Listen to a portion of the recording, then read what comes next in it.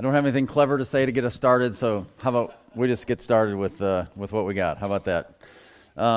So my role is to talk about the gifts of the Spirit, and we spent some time yesterday in chapter 12, obviously, listing them all and giving some definitions and putting them into categories. And the only disclaimer I'll give is I'm aware that not everybody teaches or sorts them out the way I do, and that's fine. I tried to make that clear by the end that you may do it a little differently. I just tried to be thorough and to give you some ways to think about it that way, so hopefully that's an encouragement to you.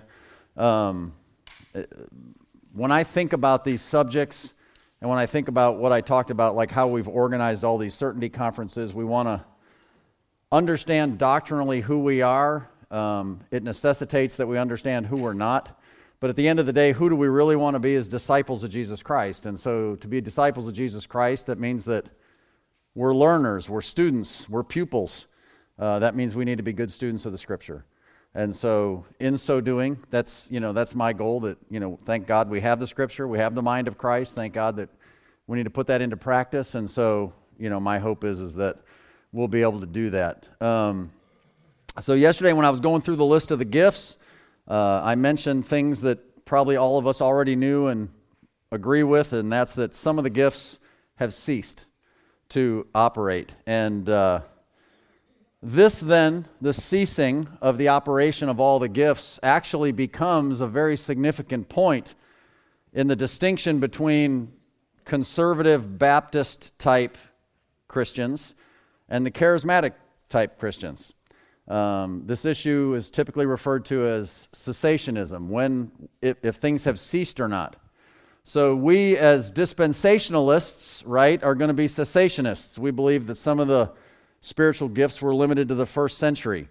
And some of the non-cessationist groups like the Charismatics, Pentecostals, Assemblies of God, Lutherans, Catholics, Methodists, would let things continue on whether they understand them or not. But the issue that I want to take on this morning is the fair question that everybody should have in their minds as you're considering this is, can you prove that some of the things have ceased? So that's what I want us to look at today, and we're going to do that by looking at the next chapter, and that's 1 Corinthians 13. So if you have your Bibles, you might want to get that out. Probably most of the stuff will pop up on the screen, but 1 Corinthians 13, the love chapter. So 1 Corinthians 13 begins with some comparisons. And so I put in your notes, just as a statement of introduction, some things are better than other things, right? Everybody knows that some things are better than other things. Like, I think everybody knows that dogs are better than cats, right? I mean, everybody knows that. I think everybody knows that coffee is better than tea. I mean, if you don't think so, you're just wrong. I mean, everybody would probably agree that health is better than wealth. I mean, if you could only pick one, right? I mean, health is better than wealth. People probably would agree that, getting old is better than the alternative, right? I mean, I am confronted with this challenge regularly, ever so much more every year. I think most people would agree that a steak dinner is better than a vegan dinner, right? Now, we have some good brothers in the church that don't agree, but the Bible says they're wrong.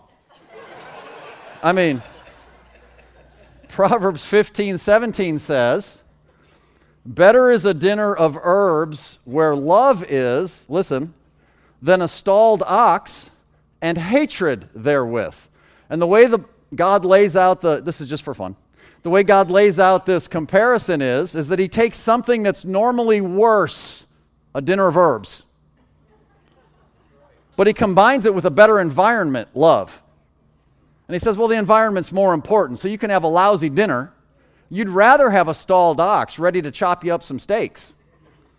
But if everybody hates each other, then, even a good steak doesn't taste good anymore. But the truth is, a steak dinner is better than a vegan dinner. Everybody understands that. Okay, so the Bible actually does have a lot of better than comparisons, and I put these in your notes just to have some fun and let you consider it. I mean, throughout the book of Proverbs, right, wisdom is greater than riches. It's probably the most used comparison, at least in the book of Proverbs. We know that to obey is better than sacrifice. We know that a day in God's presence is better than 1,000 days. We know that it's better to trust in God than to trust in man or to trust in princes. We know that it's better to be slow to anger than to be the mighty, right? He that's slow to anger is greater than the mighty. Heaven is better than hell, right?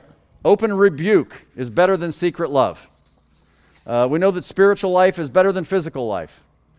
We know that the New Testament is better than the Old Testament. That seems like a funny thing. I mean, the Old Testament is also wonderful, but according to Hebrews chapter 7, it's called a better testament. That's what it's called.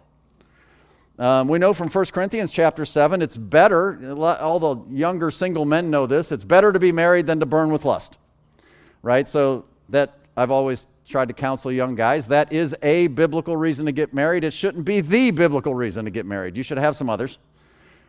Because the next one is also true, because it's also better to remain alone than to marry the wrong person. I always say it this way, you'd rather wish you were married than wish you weren't. And so, those are things to consider. The Bible frequently gives us comparisons where something is better than something else. And, if you really believe the Bible and if you really take to heart when God says something is better than something else, well, then that should affect your daily choices, shouldn't it? I mean, if you really believe that wisdom is better than riches, then you'll work harder to make sure you obtain wisdom than you work to obtain riches. If you really believe that, right? If you really believe that your spiritual life is more important than your physical life, then you'll work harder to maintain spiritual health and wellness than you will physical health and wellness. And don't hear me say to ignore physical health and wellness. I'm not trying to make a joke and an excuse for being fat and out of shape. We should just make sure that while we pursue the other thing, that we pursue even more the thing that God says is better, right? So comparison and contrast, those are effective teaching tools. And so when we start 1 Corinthians chapter 13 in the first 3 verses, what we find is that charity is greater than spiritual gifts. That's what it says. He says, though I speak with the tongues of men and of angels and have not charity, I'm become as a sounding brass or a tinkling cymbal. And though I have the gift of prophecy and understand all mysteries and all knowledge, and though I have all faith so that I could remove mountains and have not charity, I'm nothing. And though I bestow all my goods to feed the poor, and though I give my body to be burned and have not charity, it profiteth me nothing. So charity is a greater thing. And specifically, he refers to several things in this chapter that charity is greater than. It's greater than tongues, it's greater than prophecy, it's greater than discernment, it's greater than wisdom, it's greater than knowledge, it's greater than faith, and it's greater than giving. And it's interesting. Why is that? Well, the reason I believe is, I put this in your notes, is because gifts define what you do, but charity defines why you do them. And it's important to understand why you do them. And so when it says, for example, charity is greater than giving. If I give all my goods to feed the poor. You say, well, charity is giving. You ever give to a charitable organization? You're charitable when you give. You say charity is giving. How can it be greater than the thing if it's the same as the thing? If you give all your stuff to the poor, isn't that charity? Well, maybe it is, and maybe not. I don't know, because I think we understand that it's true that it's possible to give without loving, but it's impossible to love without giving. So the love aspect is greater. I actually love the fact that the Bible uses the word charity in this particular location. I think it gives you the definition you need. And so we're not going to study verses 4 to 7, the part that people read in the weddings, right? But it does describe the selfless nature of biblical charity. And it sheds light on how we are supposed to view love, as we refer to it. But then Paul brings us back to what I consider to be the real context when we get to verse number 8. And that's spiritual gifts. And so our study this morning is going to be from verse 8 to verse 13.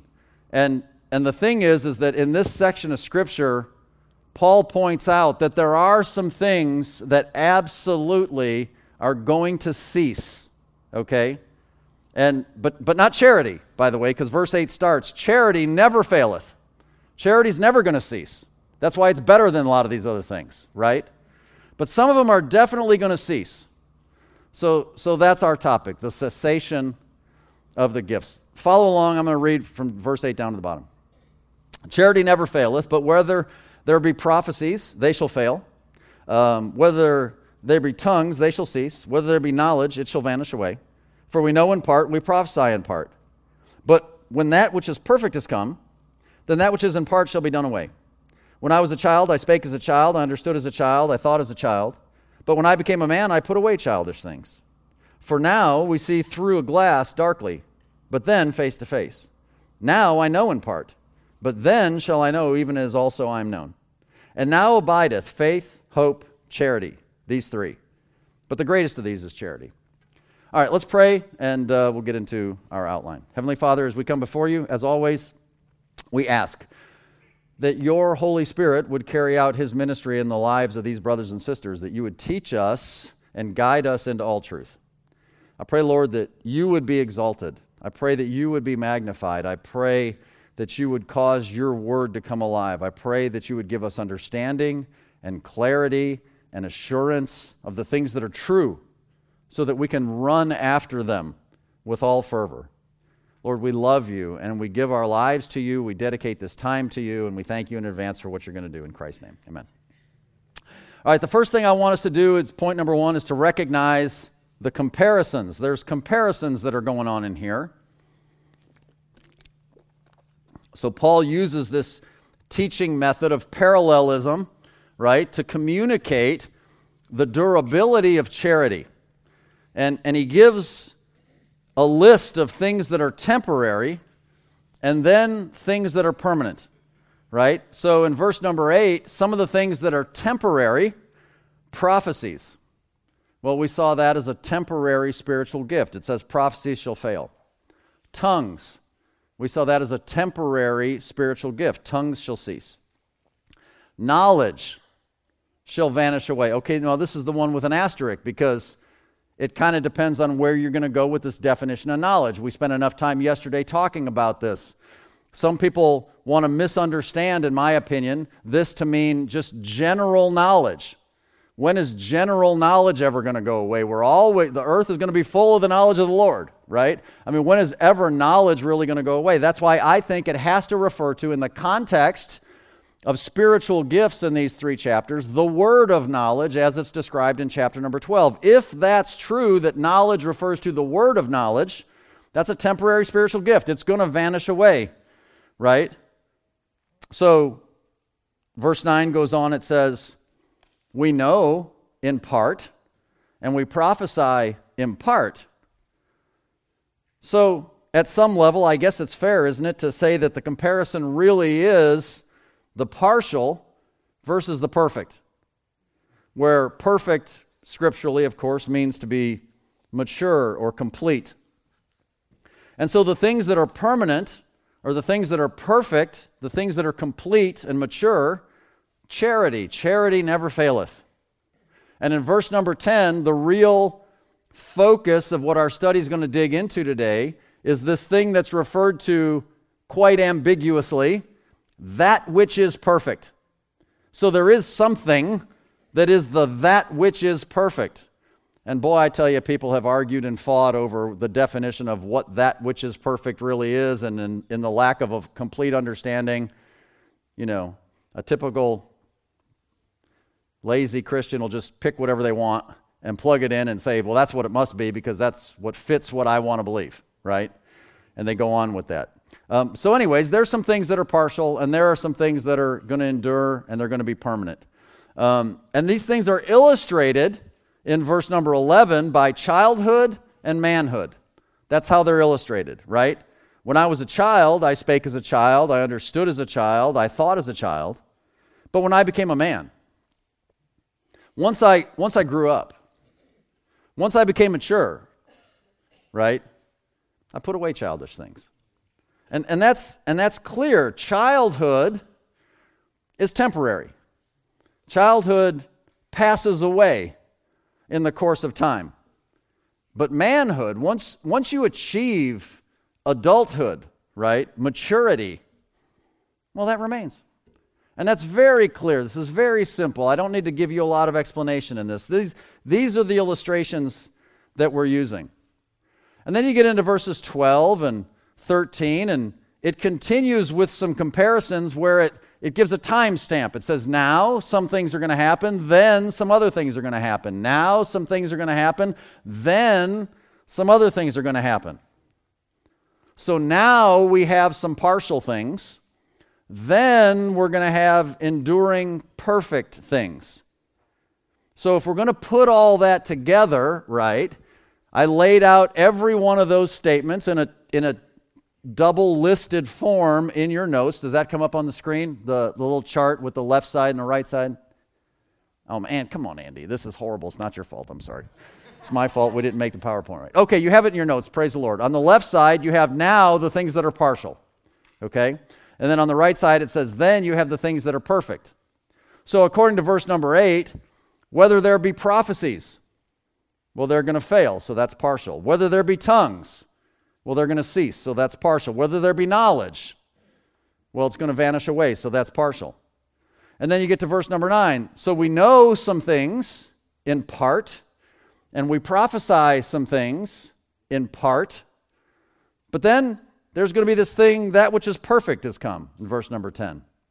And the partial will be done away at whatever time is that the yet to be determined that which is perfect thing shows up. Okay, that's going to be the time stamp for the then. And so I was a child for a partial amount of time, and then ultimately mature as a man.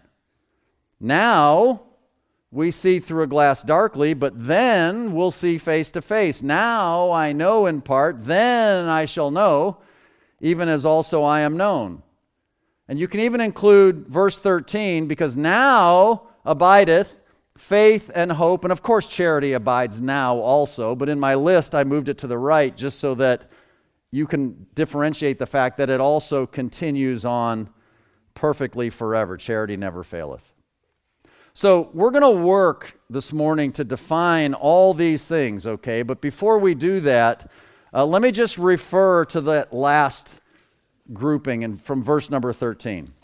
Because I want to get this in your mind too. It's going to be important by the time we're done. Faith exists now, but it's going to cease one day. Faith, even in the general sense, as defined by 2 Corinthians 5:17, Hebrews 11:1, it's the opposite of sight, right? Faith is the opposite of sight. So once we have sight, once we have physical, tangible, literal sight evidence, well then we don't need faith anymore. And that's going to be the case in the millennium, right? That's not a system of faith anymore. People are going to be saved in the millennium, but they're not going to be saved by grace through faith in the shed blood of Jesus Christ, because you don't need faith because you have sight. Jesus will be alive in a glorified body ruling from David's throne in Jerusalem. Hope is something that exists now, of course, right? But it's going to cease one day. Because by definition, hope waits for an expected future. God promises some things that are going to happen. It's not cross your fingers and hope so. It's an absolutely assured thing that's going to happen. It's just yet future. But once that future event comes to pass, then we don't hope for it anymore. It's been realized, right? So Jesus Christ's appearing in the book of Titus, right, is our blessed hope. Once he actually appears, well then, there's no more, we don't have hope anymore. It's been realized, yay, But charity, on the other hand, charity, of course, exists now, but it also exists in eternity. Charity never fails. The love of God is going to envelop you long after this earthly life is over. And your loving behavior towards one another in eternity, that continues also. Praise the Lord. So these are the comparisons that Paul uses. And to understand the passage as a whole and determine each individual element that's mentioned, you have to see how Paul uses parallelism to show these comparisons and contrasts. So, okay, we have a couple of lists, right? So what does that all mean? What's that really all about? So I would say very simply, I'm a simple guy, the partial it's just that. It's just in part. It's not complete. It's temporary. They serve, I would say, don't discount them. They serve a very valuable, legitimate purpose. It's just for a time, though. It's just not the full meal deal.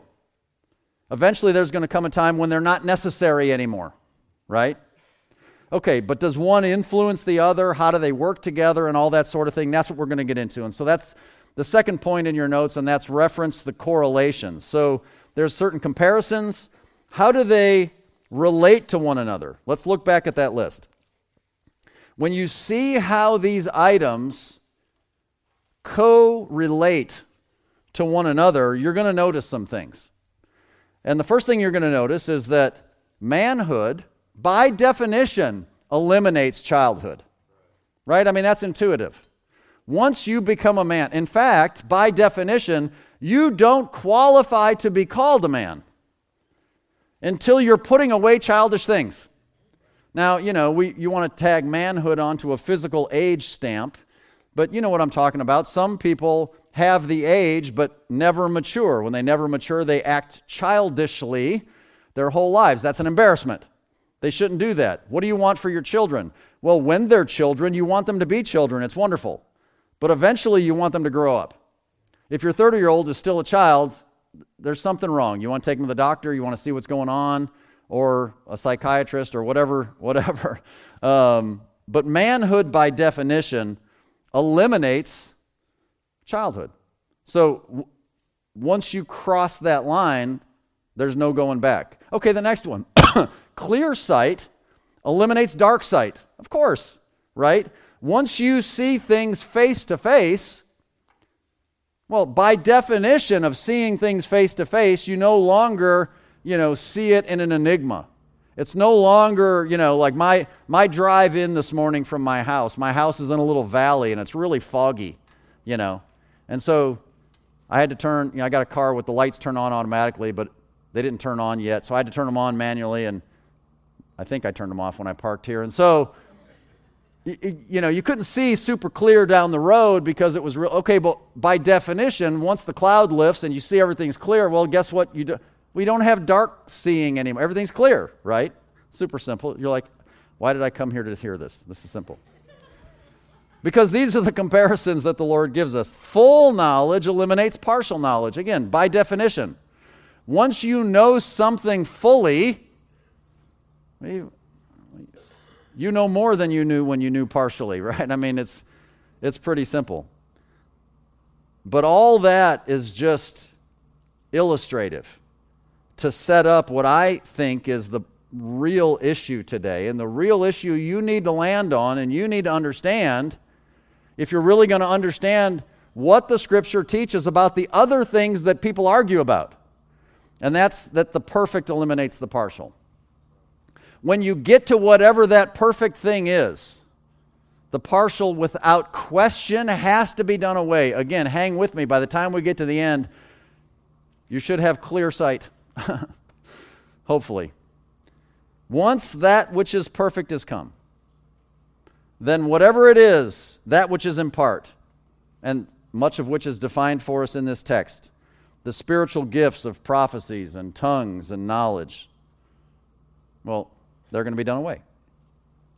But it all hinges on determining biblically, comparing Scripture with Scripture, what that which is perfect is referring to.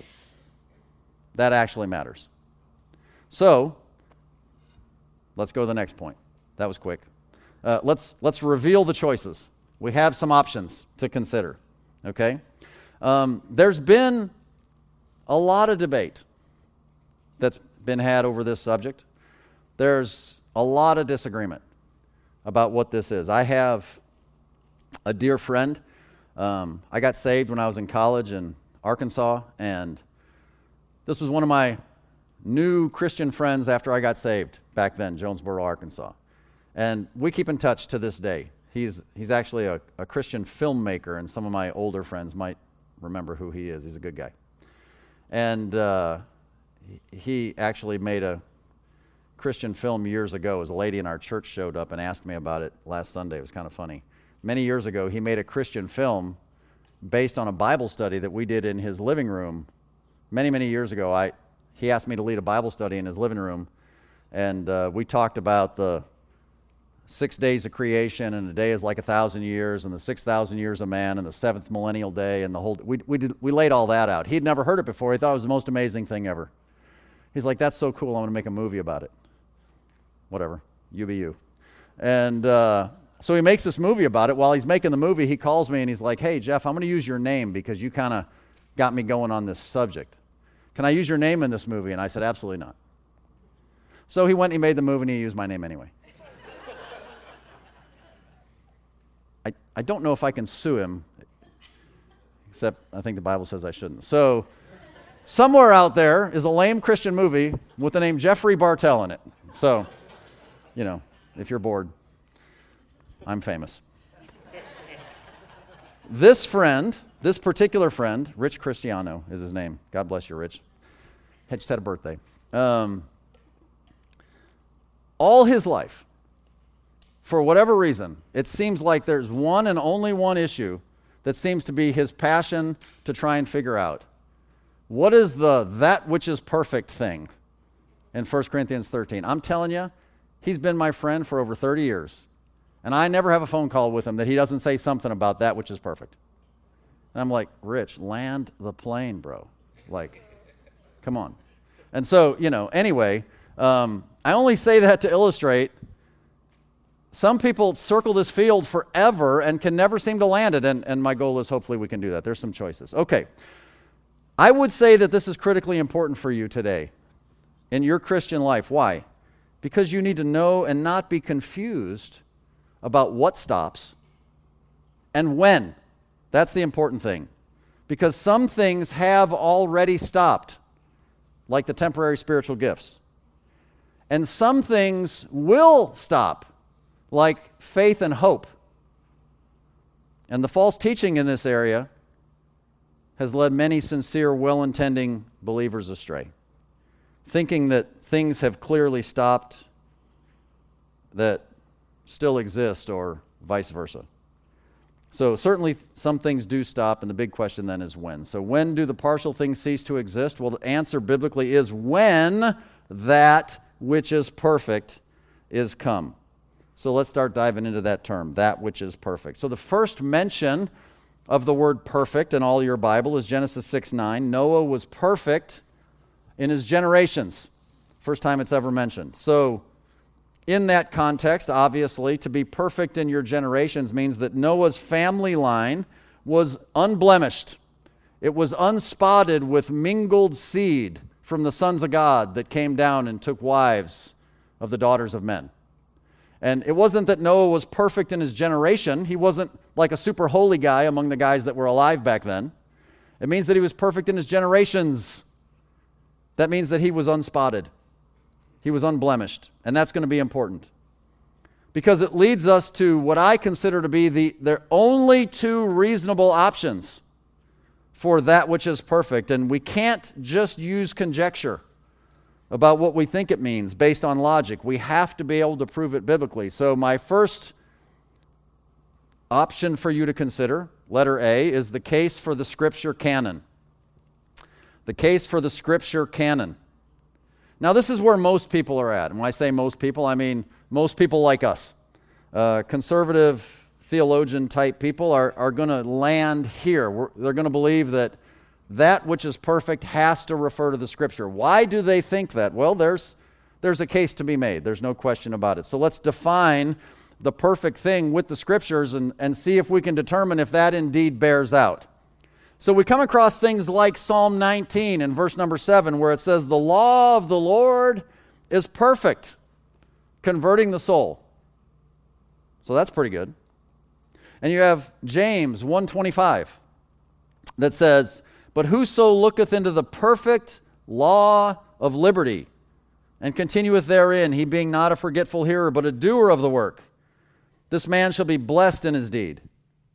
And while in verse 25 it says, "a doer of the work," you could back up a couple of verses to like verse 22, where it says, "be a doer of the word." right? The perfect law of liberty is the Word of God. There's, I think, no debate about that. So certainly a biblical defense can be made, right? That the Word of God is perfect. No doubt about it. Everybody said amen. Thank you. So let's look at the comparisons. Let's look at some of these now and then comparisons, and let's try and put together a scenario and see if we can confirm that this bears out through the words of the Scripture. So it says now we see through a glass darkly. And so we're going to use this illustration, this glass that it's referring to certainly is what we would call a looking glass. It's a mirror, right? And in a mirror, the way a mirror is constructed is you look through the glass, right? We say we look in a mirror. We don't say we look through a mirror, right? Alice in Wonderland, through the looking glass. Okay, she kind of stepped through it. Of course, that was a weird book. Anyway, you look through the glass, and your vision is reflected off the backing, and then you see yourself on the other side, right? And it says, now we see through a glass darkly. If you see through a glass darkly, that means that there's only a limited amount of light available. It's an enigma. It's like in a riddle or a parable or a mystery form. So yesterday, there was some reference made to 2 Corinthians chapter 3 and the story of Moses coming down off Mount Sinai with the law, right? Moses is getting the law from God. He's coming off the mount, and he's got a veil over his face, right? Because of the glory of God on him. And the lesson in 2 Corinthians 3 is that Israel has a veil on their heart now and their understanding and their reading of the Old Testament. So, how does a Orthodox Jew these days read Isaiah 53 and not see Jesus Christ? Like, how's that possible? Well, the answer is because there's a veil on their heart. That's the reason why, right? But it goes on in 2 Corinthians chapter 3 and verse number 18, and I want you to notice the words that God chooses to use. It says, "But we all, with open face, beholding as in a glass the glory of the Lord, are changed in the same image from glory to glory, even as by the Spirit of the Lord." So the Old Testament understanding, the Old Testament revelation of the glory of the Lord was not complete. It was veiled. It was a bit of a riddle. It was a bit of a mystery, right? It spoke of mysteries and typologies that are only fully revealed in the New Testament. And such things were in the process of being revealed, certainly at the time in the first century while Paul is penning this letter, and the New Testament revelation is yet unfolding through the revelatory gifts, right? The speaking of God's word and ultimately the writing down of it. So now, Paul says, we see through a glass darkly. But then, whenever then is face to face. So let's go back to the scripture. Let's go back to James. We read verse 25. Let's back up to verse 23. James 1:23. "For if any be a hearer of the word, and not a doer, what's he like? Well, he's like unto a man beholding his natural face in a glass." Well, there's some good parallel there. "For he beholdeth himself, and goeth his way, and straightforward forgetteth what manner of man he was." Again, the scripture is used very clearly in this imagery. The word of God, right? A hearer of the word. A guy if he's only a hearer of the word and he's not a doer of the word, he's like this guy who sees himself in a glass, right? He sees himself, but then he just leaves and he doesn't comb his hair. He's just like, okay, there you are. I'm going to leave now. Well, that's not what you're supposed to do. You should comb your hair if you have any. But the Word of God clearly is likened unto a mirror, and when we look into it, we see ourselves face to face, right? Now we see through a glass darkly, but then face to face. So again, we understand now that you see through the glass, your reflection comes off the backing, and you see yourself. Well, you have to know that the perfect backing for a mirror is pure refined silver. Right? So it shouldn't surprise us when Psalms 12 verse 6 says the words of the Lord are pure words as silver tried in a furnace of earth, purified 7 times. Back in Exodus chapter 33 and verse 11, the Bible says that God spoke to Moses face to face. That's what it says, face to face. But we know that that actually didn't happen literally, or I guess maybe better termed physically, right? Because we also know from Exodus 33:20, a little further in that chapter, that no man can actually see God and not die. But it says he saw him face to face. So face to face has to have another biblical definition, and it actually does. It's defined as a man speaks to his friend. So to see face to face is open, clear communication as a man speaks to his friend. You're not hiding anything.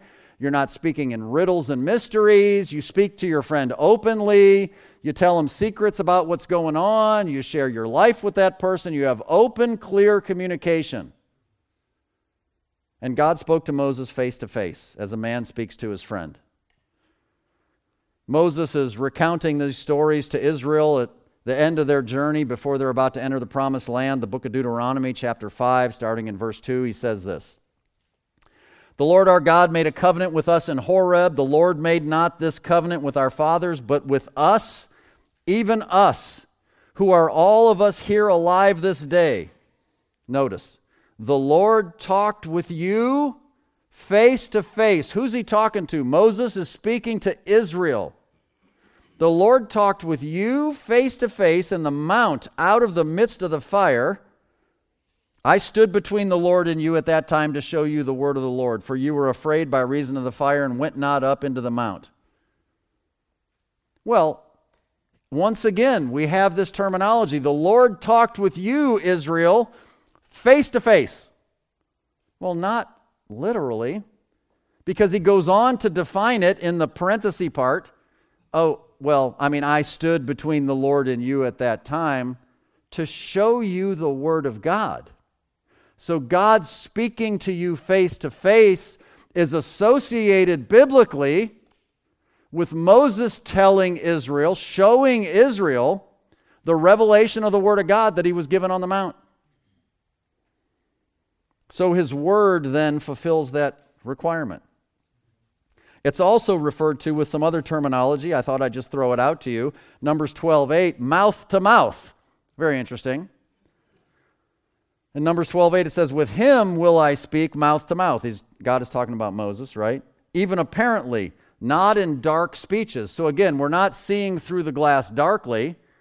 We're face to face. We have open communication. We have clear communication going on right now, not in dark speeches. And the similitude of the Lord shall he behold. Wherefore then were you not afraid to speak against my servant Moses? So the rebellion's coming up. Why is Moses the only guy that gets to represent you? We're just as good as him, that whole thing. And the Lord's like, stop it, just stop it. Moses is different. I spoke to him mouth to mouth. You're lucky you get to hear from him.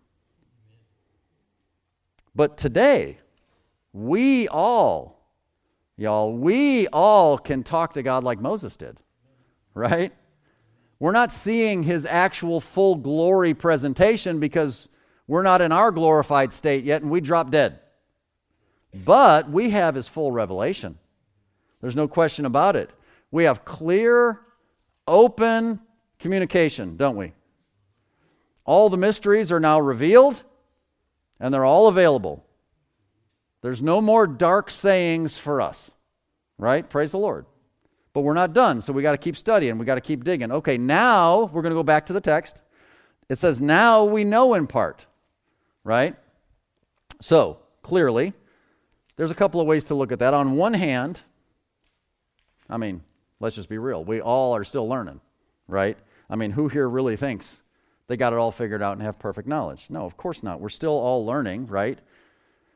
But it's also easy to say that at the time of the writing of 1 Corinthians, right, the New Testament was not yet complete, so certainly then their knowledge was not complete.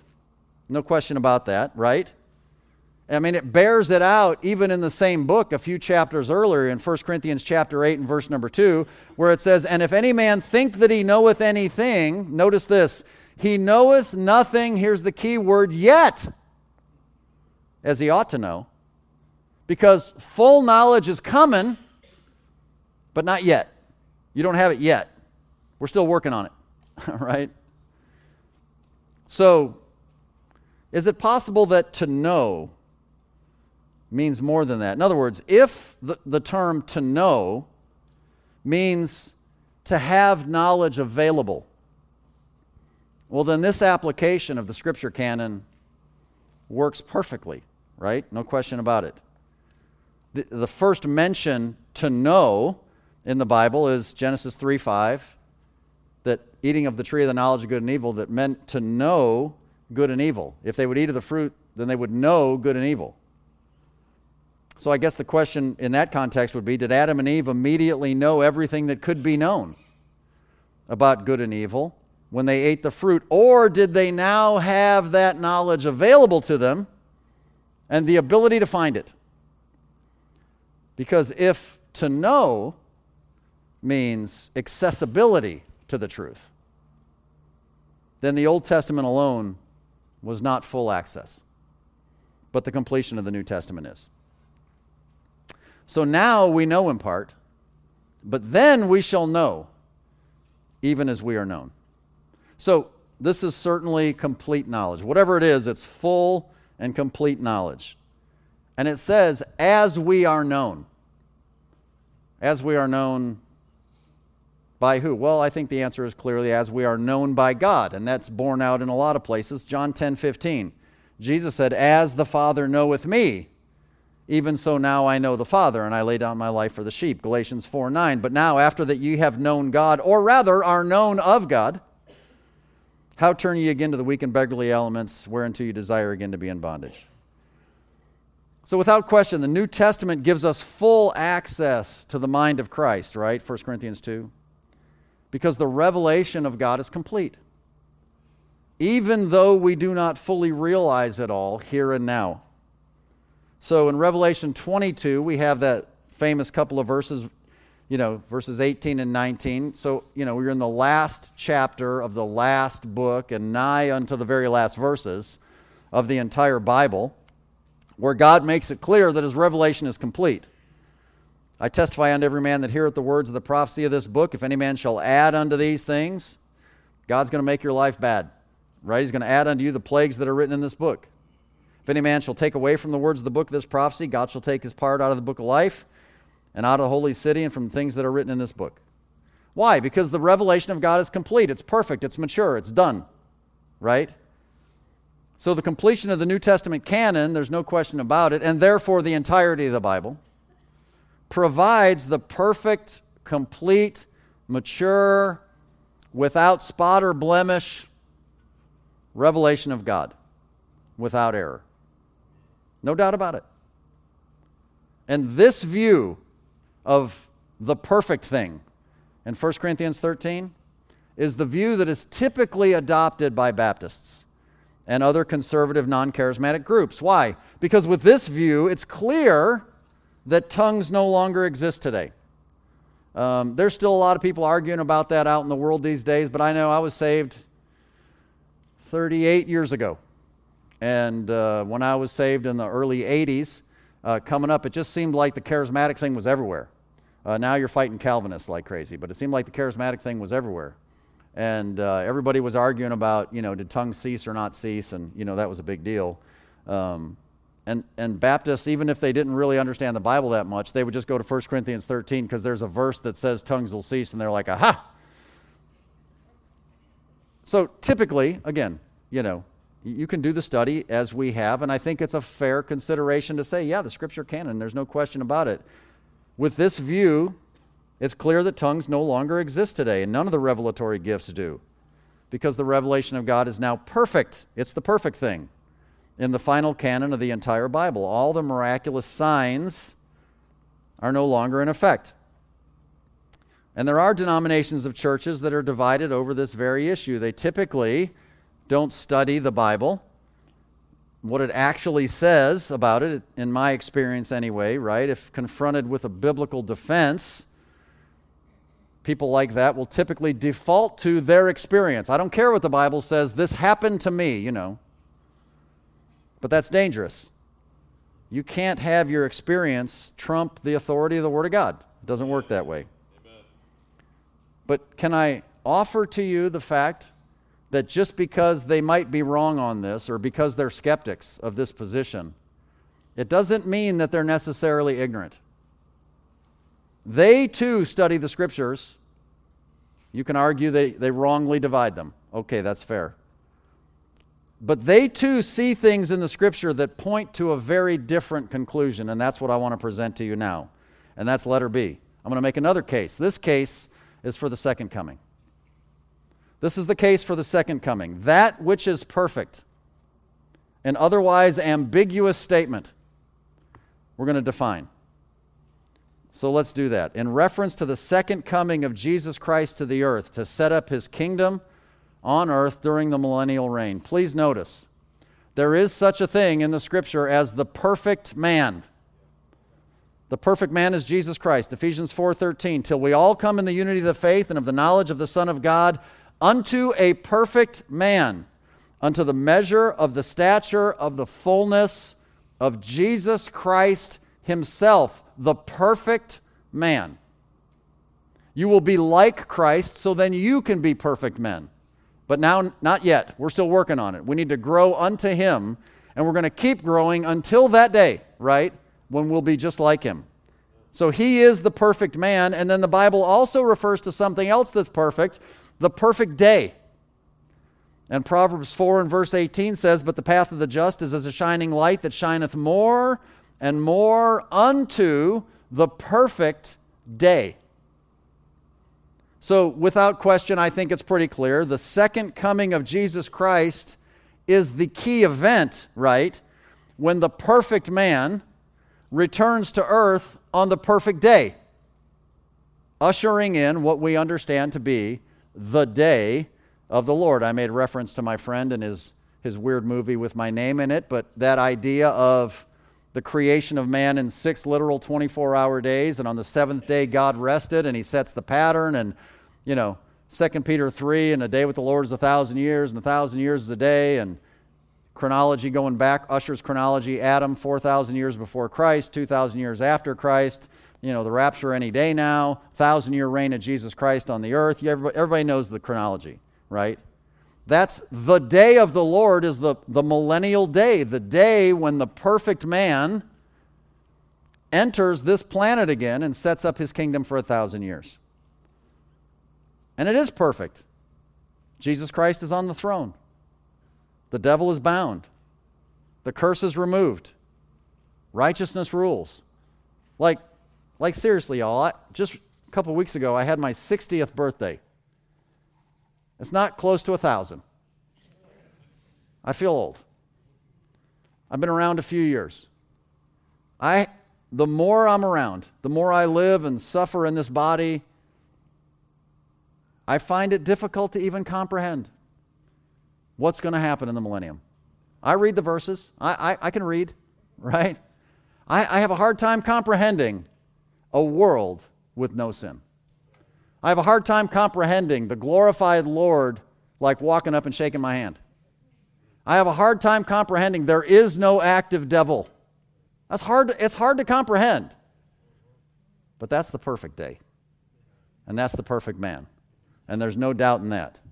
Okay, so let's go back to the Scripture. Let's go back to the verses in 1 Corinthians 13. Let's do the same work. Let's make the same comparisons. And let's see if there's a legitimate case that can be made for the second coming, right? Now we see through a glass darkly. Okay, well, we can make the same exact comparison that we made with the first case. That in the Old Testament understanding, you only see darkly. There's only so much that you can understand, right? But I think the question that we should be asking ourselves as we dig down a little deeper are some of the questions I think I put in your notes. See what? What is it you're supposed to see? And I think what you're supposed to see is the glory of the Lord. So you have places like Isaiah 40, verses 3 through 5, the voice of him that crieth in the wilderness, right? Ultimately, the prophecy of John the Baptist. Prepare ye the way of the Lord, make straight in the desert highway for our God. Every valley shall be exalted, every mountain and hill shall be made low. And the crooked shall be made straight, and the rough places plain. And the glory of the Lord shall be revealed, and all flesh shall see it together, for the mouth of the Lord has spoken it. Okay, that was prophetic, and it was referring to John, and John was the forerunner for the coming of the Messiah. And of course, he came already 2,000 years ago, but it wasn't completely fulfilled because Israel rejected him, and it's postponed, and he'll come back again. That is still yet future. So now we can only see how? Well, through a glass, darkly. And I want to offer to you a different option for the glass. And that would be Job chapter 38 and verse number 30, where it talks about the waters are hid as with a stone, and the face of the deep is frozen. And we saw Sunday night, and Sam shared with us from the book of Genesis, and that was awesome, by the way. The deep, right? Genesis 1:2. Darkness was upon the face of the deep, and that deep is that body of water that separates the second heaven and the third heaven. And the Apostle John in the book of Revelation is miraculously transported to heaven, and he sees all these wonderful things in the Revelation. And he writes in Revelation 15:2, and I saw, as it were, a sea, of glass. Because that face of the deep is frozen like pure glass. Sea of glass mingled with fire, and them that had gotten the victory over the beast and over his image and over his mark and over the number of his name stand on the sea of glass, having the harps of God. They're standing on it because they're in the third heaven where John is observing this. The top of it's frozen like glass, and Jesus is currently in the third heaven, and we can see him, or we can see his glory now darkly through the glass, but darkly. It's not super clear. But then, when that which is perfect is come, considering the case for the second coming of Jesus Christ, then we see him face to face. Then we see him face to face. Again, comparing Scripture with Scripture, the Apostle John, once again, 2 John, verse number 12, having many things to write unto you, I would not write with paper and ink, but I trust to come unto you and speak, here's the phrase, face to face, that our joy may be full. In his next short epistle, 3 John, verses 13 and 14, I had many things to write, notice, but I will not with ink and pen write unto thee. But I trust I shall shortly see thee, and we shall speak face to face. Face to face. In this usage, friends, there's one thing that is absolutely clear, and that's that face to face can never be writing with paper and ink.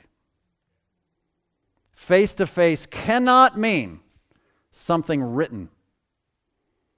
John says, I wanted to write to you, but I'm going to wait for a better option. I'm not going to bother writing.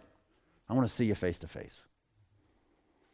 There is a scriptural, cross-referenced, clear, definitive understanding that seeing the glory of the Lord darkly through the glass of the sea and the deep in the third heaven will be eliminated when that which is perfect, the perfect man, comes on the perfect day at his glorious appearing in the second coming. The world saw Jesus Christ face to face at his first coming, but his glory was veiled, right? John 14, 7 and 9. If you had known me, you should have known my Father also. From henceforth you know him and have seen him. They're like, what are you talking about? Because his glory was veiled. They didn't get it. Philip said unto him, Lord, show us the Father, and it sufficeth us. Jesus saith unto him, have I been so long with you, and yet hast thou not known me, Philip? He that hath seen me hath seen the Father. How sayest thou then, show us the Father? Well, I don't know. You're just Jesus. I mean, was he fully God? Of course he was. Was it veiled? Yes, it was veiled. So Colossians 1:15, clearly, he was the image of the invisible God, the firstborn of every creature. Verse 19, it pleased the Father that in him, in Christ, should all fullness dwell, of course. Colossians 2:9, in him dwelleth all the fullness of the Godhead bodily, no question about it. But it wasn't fully revealed. His glory wasn't. Well, when? When is that? When is the face-to-face? When is his full, complete revelation? Well, that occurs at the second coming. That's in the millennium. Again, the prophets, Isaiah 35, 1 and 2, the wilderness and the solitary place shall be glad for them, and the desert shall rejoice and blossom as the rose. You know the context, that's the millennium. It shall blossom abundantly and rejoice, even with joy and singing. The glory of Lebanon shall be given unto it, the excellency of Carmel and Sharon. They shall see the glory of the Lord and the excellency of our God, because he's there. Isaiah 62, 1 and 2, for Zion's sake will I not hold my peace, and for Jerusalem's sake I will not rest until the righteousness thereof go forth as brightness, and the salvation thereof as a lamp that burneth. And the Gentiles shall see thy righteousness, and all the kings thy glory. And thou shalt be called by a new name, which the mouth of the Lord shall name. So without question, when he appears, everybody's like, oh yeah, well of course we'll see him face to face. Of course we'll see full glory. Of course we'll understand all that. Of course. But let's keep going. We're not done. Now we know in part. Okay, well again, this is similar to the previous application. There's really no need for much change in this explanation, right? We only have partial knowledge of things. You could even compare it to we know God personally, but certainly our knowledge of God personally is ever growing. Like you who are married, you know your spouse, but every year you should know them even more, right? It's a relationship. It grows day by day as we walk with him. In that context, this statement, we know in part, that's true, whether we apply it to the first century or the 21st century, that's true. But then we shall know even as we are known. Then, after the coming of the Lord, we're going to fully understand everything completely, right? 1 John 3, verse 2, beloved, now are we the sons of God, and it doth not yet appear what we shall be, but we know that when he shall appear, timestamp, we shall be like him, for we shall see him as he is. Isaiah 11:9, they shall not hurt nor destroy in all my holy mountain, for the earth shall be full of the knowledge of the Lord as the waters cover the sea. When's that? Well, that's in the millennium, right? And remember, we started at the beginning mentioning the fact that faith and hope, they don't cease to be in operation until the millennium. Faith and hope are in operation long after the Scripture canon. They don't cease to be in operation until the millennium shows up. When we have the full realization of all the things we hope for and we see God's glory on his throne. Now, to be fair, this view that which is perfect is the second coming of Jesus Christ is the view that is typically adopted by charismatic groups. Why? Because they want to use it as a quick and dirty response to why tongues continue. Since the Lord hasn't come back yet, everything continues as it has been from the beginning of creation. Jesus Christ the same yesterday, today, and forever. I am the Lord, I changeth not. Right?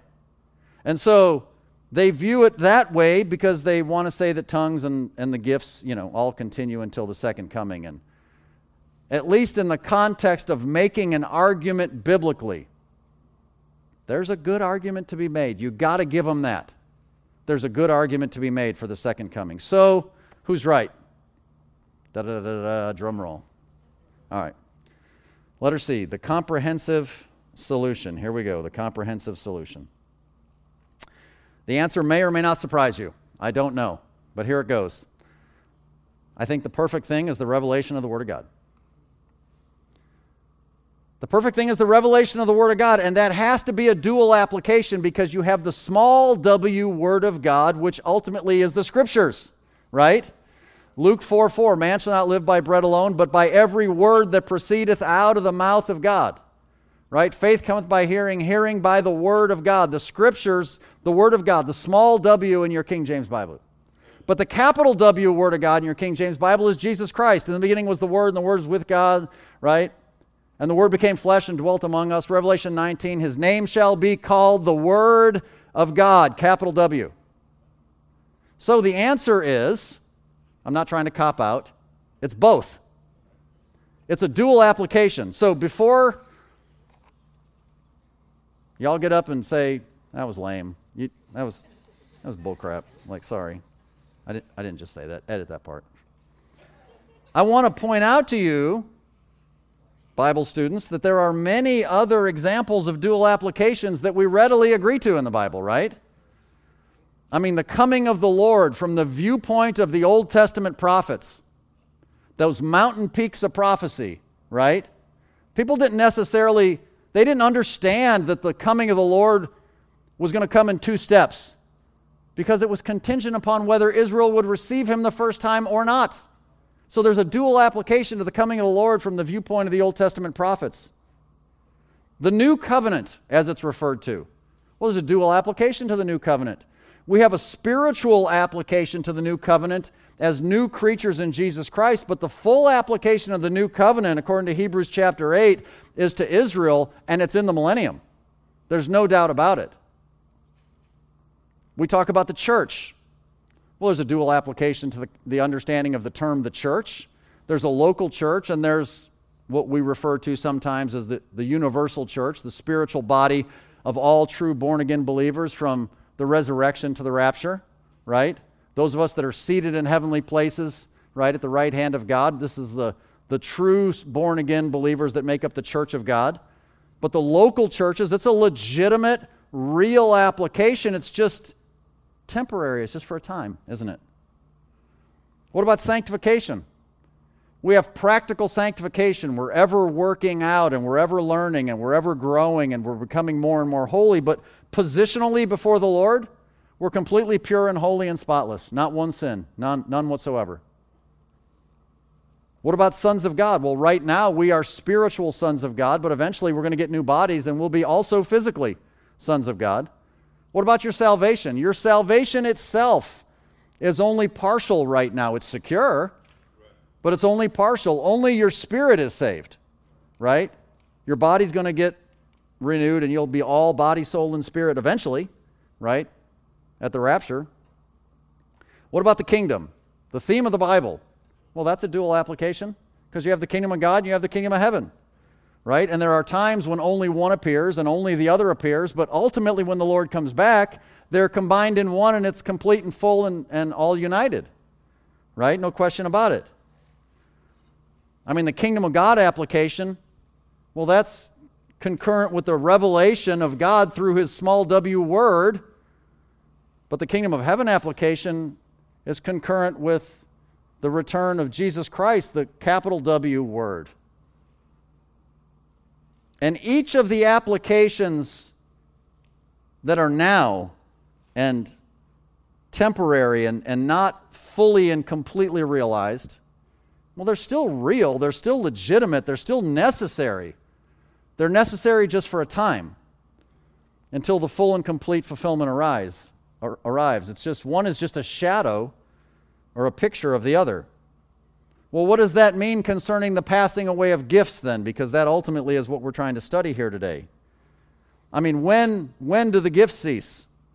Since both applications of the revelation of the Word of God can be biblically proven and defensible, and both have legitimate application. I mean, what exactly does that mean? Well, the fact that the Scripture canon showed up first on the chronology of history, then that gives us a timestamp for the beginning of the elimination of partial things. So, therefore, the last things you need to write down, basically, is the revelatory gifts cease upon the full revelation of the Scriptures. I think that's clear. So, for the church, the spiritual sons of God, that which is perfect is the Bible. But faith and hope cease upon the bodily revelation of Jesus Christ. So for Israel, the national Son of God, right? Exodus 4:22, that which is perfect is the return of their Messiah. And in so doing, fulfilling every word of Scripture without having to change one word and making application across dispensations. Now, if you want to believe and teach it differently, obviously that's fine. That's your choice. You have free will. But let me just say this. If tongues are still active, for example, and I'm not talking about the ecstatic gibberish baloney that goes on in the name of, if biblical gifting of tongues is still active, and if you would be one of a group of people who might make a statement like this, I've heard this statement. Well, I mean, there could be the gift of tongues. It's probably, maybe God does it in some rare, remote missionary application where some guy, machetes his way through the weeds and he comes across a tribe of people and they need the gospel and he doesn't speak their language and bam, God gives it to him. And people like to tell these stories as a concession to the possibility that maybe tongues still exist. Okay. That's fine. But can I at least say to you this? If you're going to do that, could you at least cite legitimate, verifiable examples and not just make up suppositions? Because that gets dangerous. Because that then bleeds into your theology if you're not careful. You can't just make stuff up and then say, because maybe, who knows? Well, God could have done it. Well, I guess. But you can't then say that that's the way it works. One thing is for sure, some gifts cease. There's no question about it. And if you're a dispensationalist, you have to be a cessationist. It's the only way to understand the details of the Scripture as they're given. And my last statement is this, and I'm done. Chapter 13, please don't forget, it's all about charity. So y'all, don't be contentious. Don't let this issue cause contention among brethren. Proverbs 13:10, only by pride cometh contention, but with the well-advised is wisdom. Romans 14, him that is weak in the faith receive ye, but not to doubtful disputations. For one believeth that he may eat all things, another who is weak eateth herbs. Let not him that eateth despise him that eateth not, and let him that eateth not judge him that eateth, for God hath received him. So, take this for what it's worth, study it yourself, consider the application, and see if that doesn't clarify for you without having to do damage to any verse of Scripture, the proper dividing of what God has to say. Let me pray and we're done. Heavenly Father, thank you for the revelation of your word. Thank you for the Scriptures. Thank you for the perfect, complete, preserved copy, and thank you for the privilege to be born in the country in which that language has been preserved. We don't deserve it. But to whom much is given, much is required, and you require much of us. I thank you for the men and women in this room and all the ministries that they represent and all the effort and time and sweat and tears that they shed so that your word can go forth, and may it continue to abound. I pray that even as we ponder these things and consider what that means to us, that you'll give us wisdom. We love you and we thank you in Jesus' name. Amen.